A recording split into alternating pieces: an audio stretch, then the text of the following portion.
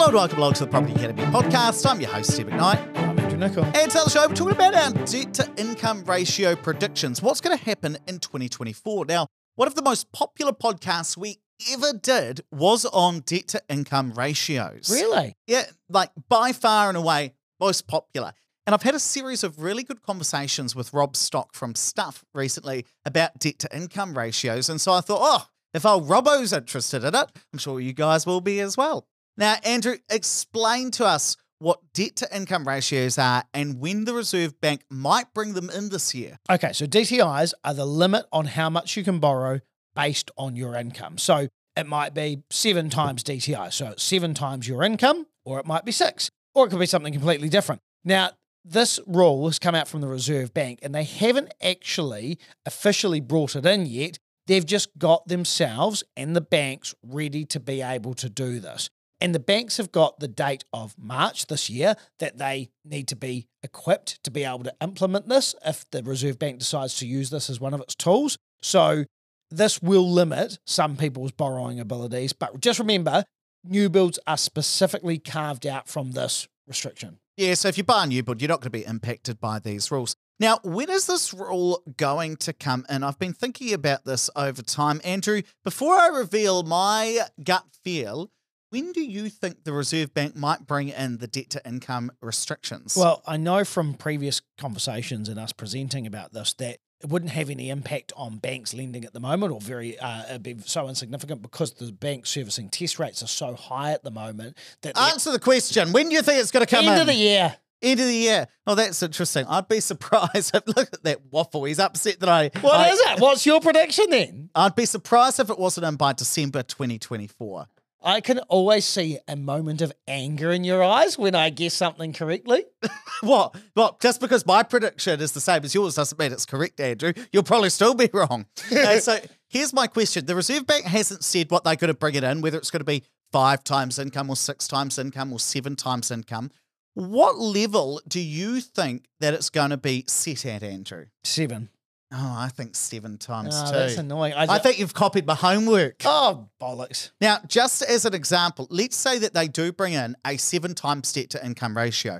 That means if you as a household earn $100,000 a year before tax, it's before tax, then you could borrow up to $700,000 for a mortgage. But what you've also got to remember is that $700,000 that you can borrow up to includes everything. So if I've got a credit card limit of 80,000, that comes off. Who's got a credit card level of 80,000? But if you did, yes, you could borrow. You've got 80 grand on your credit card, 620 grand for your mortgage. If you've got an extra personal loan of 10 grand, that comes off. If you've got a student loan, yeah, that comes off that as well. Are you sure? Yep. Oh, that's actually quite a bad one. Well, I think BNZ was arguing against that policy. Yeah. They decided to include all debt. All debt counts as part of that calculation. And that leads to a really good question of, well, what impact might this have on the market? And this comes back to what you were just talking about. So the rule will look something like no more than 15% of each bank's lending can be above 7 times debt to income ratio. Now, there are 2 parts to that. The first is the one that we've already discussed. What's it going to be? Is it going to be a 5 times? Is it going to be a 6 times? Is it going to be a 7 times debt to income ratio? But the other important thing that a lot of people forget about is the speed limit. That no more than 15% of each bank's lending part. So this is like the LVR restrictions, right? Yeah, because we then need to ask, well, if up to 15% of lending can be at a high debt to income ratio, how much of that is going on at the moment? So at the moment, about 3.5% of new lending is above a DTI of 7 times. And about 9.5% of new lending is currently at a DTI of 6 times. So both of those are well below the 15% speed limit that the Reserve Bank would bring in. So a 7 times or a 6 times debt to income ratio would not currently force the banks to change their behaviour, but they might decide to be more conservative anyway. For example, if we think about their loan to value ratio restrictions, they can lend up to 5% of their lending to investors outside of those restrictions. So you as an investor, the bank could lend to you to go and buy an existing investment property with a 5% deposit if they wanted to. They have got the ability to do that even though the Reserve Bank has some limits in place. They can't do it for everyone. They can only do it for a small number of people. But even though the speed limit is 5%, there are less than 1% of investors who are getting those low deposits at the moment. They're almost not happening, even though the banks are able to lend at it. So although we can look at the data and say, well, if a debt-to-income ratio at 6 times, 7 times was brought in today, well, it wouldn't have any impact on what the banks could do. But the banks may change their behaviour anyway. Yeah, and I remember when the Reserve Bank first brought in the LVR restrictions, they had the safety limit. I can't remember what it was back then. 20%. Yeah, and they had virtually no new loans approved at that high LVR at that stage because they wanted to see where the market was going to go. If the prices of properties came down, then it was going to affect their LVR, and they didn't want to be in breach of the Reserve Bank. And that's the thing that's always unpredictable. You know, even though I believe that these rules are really here not to change where the market is today, I believe they're really here to impact what happens when interest rates come down and property prices pick up. So if we think about like January 2021, the height of the property market boom, 24% of all lending was at 7 times debt to income ratio. So at that really high level of debt to income that the Reserve Bank wants to stop.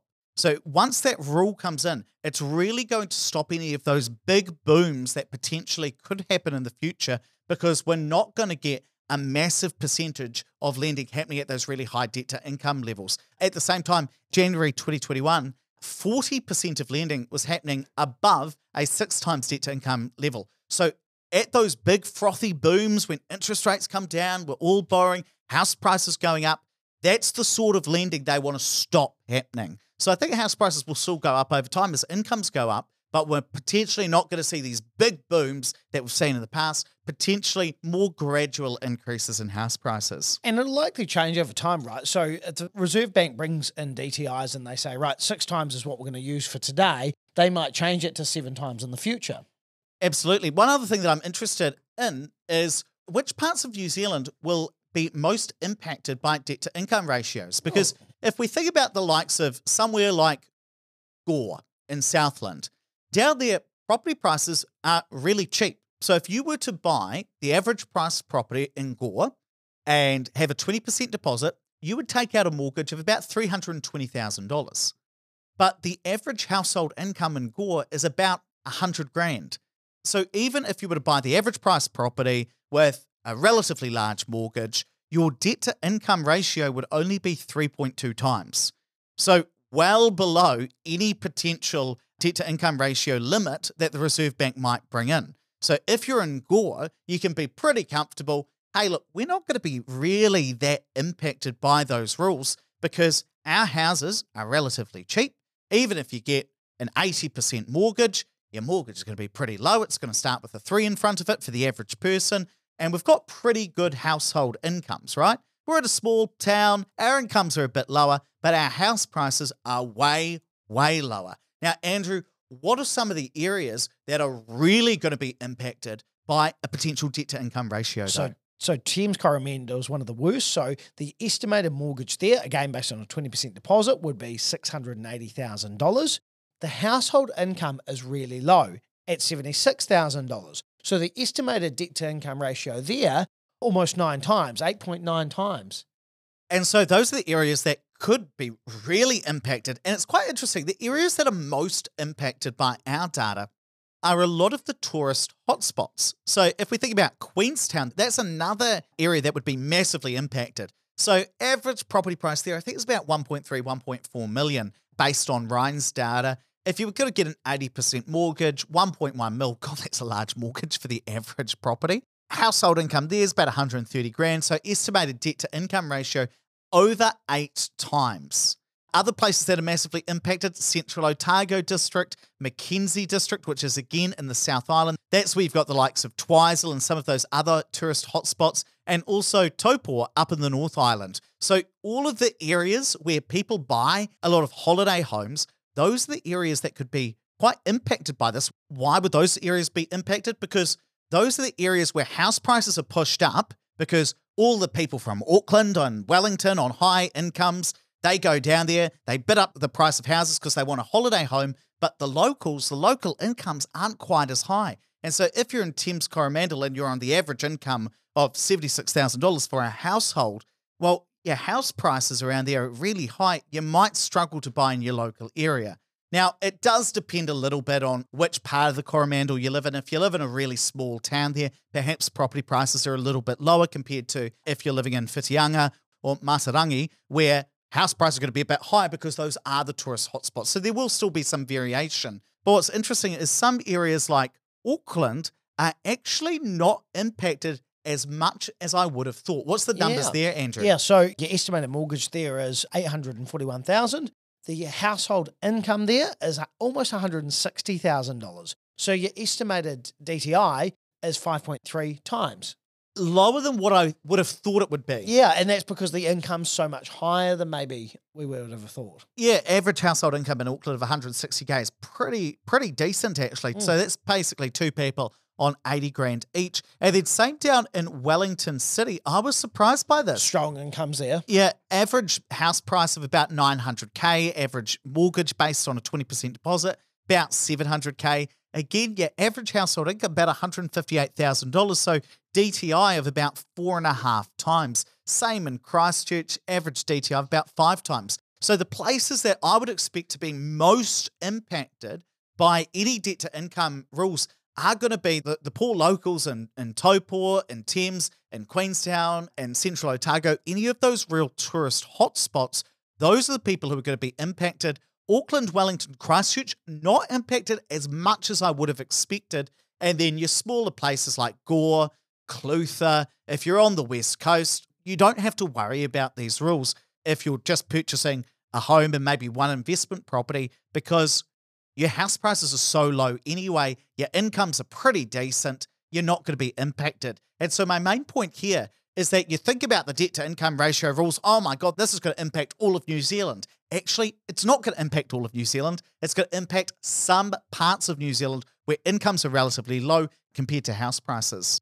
Now, Andrew, a lot of people might be thinking, well, should I buy my next investment property then before the debt to income ratios come in? What do you think? So potentially, it's still got to be the right thing for what your financial plan is. But I think the one thing that I've learned in investing in property and trying to build a portfolio is if the bank's going to give you money, use it if buying property is the right thing to do for you. You don't want to sit on the fence and think, I'm just going to wait it out 6 months and then have criteria change or these come in. All of a sudden you can't borrow money and you feel like you've got to wait for another 24 months for your income to go up. Yeah, the other thing that I'm really interested about debt to income ratios is any potential unintended consequences. So if we think back to 2016,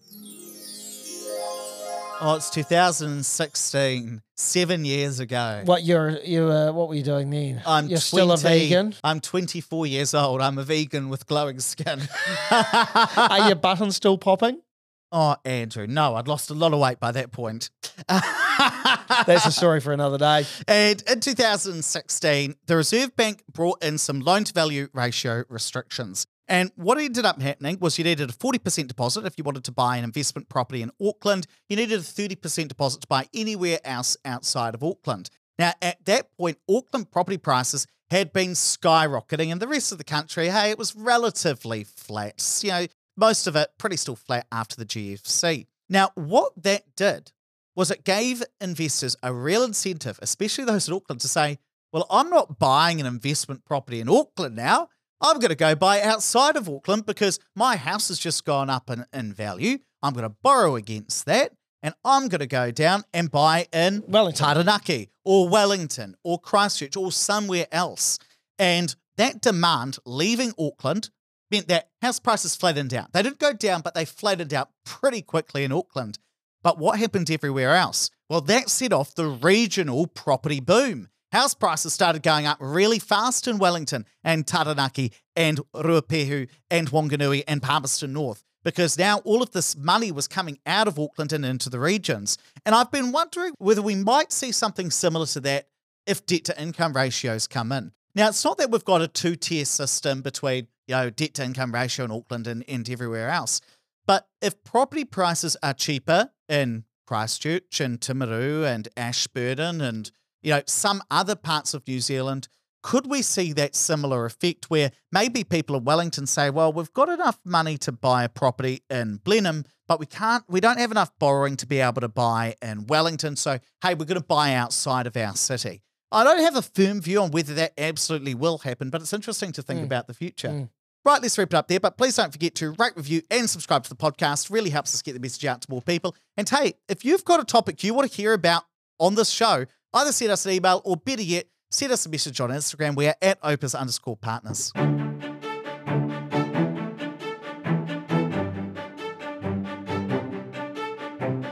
Thanks for listening to the Property Academy podcast. I'm your host, Steve McKnight. And I'm Andrew Nicol. We're going to be back again tomorrow with even more daily strategies, tactics, and insights to help you get the most out of the New Zealand property market. Until next time,